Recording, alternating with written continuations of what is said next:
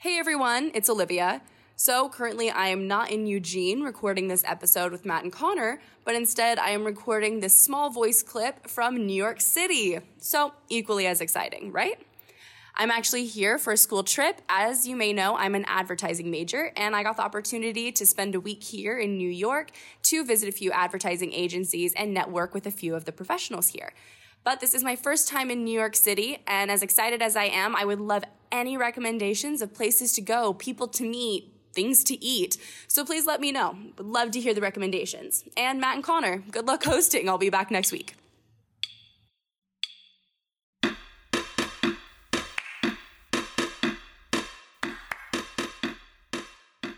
Hello, you're listening to Good News, a podcast. Coming up, a spoonful of sugar to make the news go down.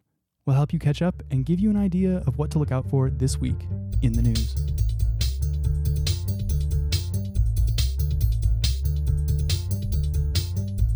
Hey Connor, what's the unemployment situation? Oh, funny you should ask, Matt. On Friday, May the 4th, the Bureau of Labor Statistics released what's literally titled The Employment Situation April 2018, which is known as the Jobs Report. And things are looking A-okay. Unemployment in the U.S. dropped to 3.9% after sitting at 4.1% over the past 6 months. The 164,000 jobs the U.S. economy added in April was less than the projected 195,000 and the average 191,000 over the past year. The drop to 3.9% is the lowest unemployment in the U.S. since 2000. It's also important to note that job employment is not an absolute indicator of how a country is doing, but this is a positive sign. Switching channels, in the vortex that is the office of the president, news. What should we talk about, Connor? Rudy Giuliani, Stormy Daniels, spray tans, and smoky eye? Yes, all of those things have happened this week, but some are more consequential than others. Like Stormy Daniels, the adult film actress who is in a legal battle with the president over an alleged affair, appearing on SNL this weekend. Picture this, cold open, and there she was, sitting next to the president. I mean, Alec Baldwin. While it is funny seeing a porn star in SNL, Daniels and Trump's legal battle may have taken a turn after Trump's new outside counsel, former New York Mayor Rudy Giuliani, spoke with Fox News' Sean Hannity. Giuliani confirmed that the president reimbursed his attorney, Michael Cohen, who paid Daniels $130,000 for her silence. This revelation may have implications for campaign finance law. So what about outside personal affairs? We can all agree that North Korea is on people's minds. Earlier this year, some Hawaiians even had a scare where there was a false alert. They thought that there was a nuclear missile on the way. But recently, some amazing developments on the divided peninsula.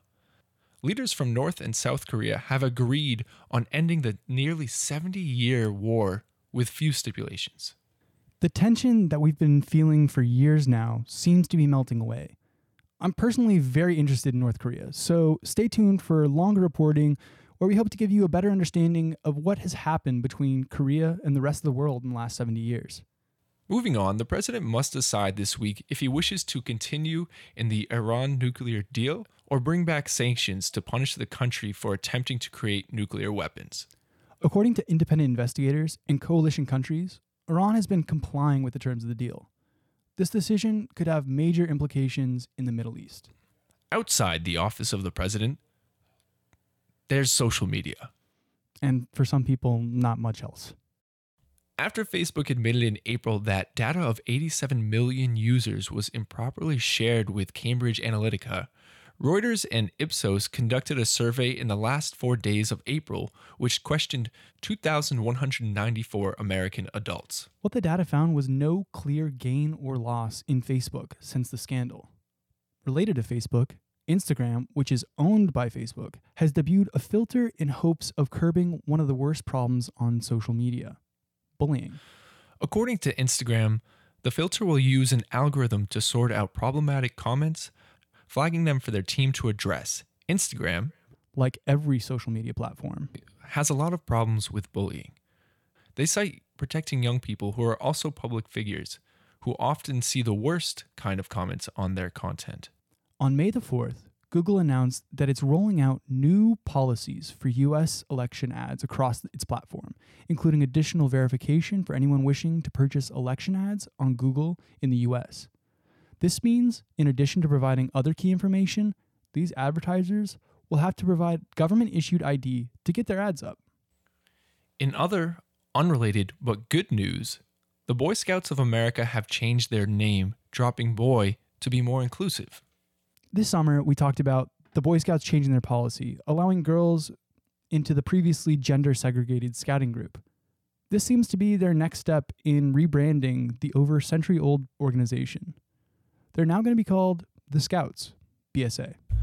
For more good news, you can find us on Twitter, Instagram, Facebook, and almost anywhere you listen to podcasts, as well as the World Wide Web. At goodnewsapodcast.com.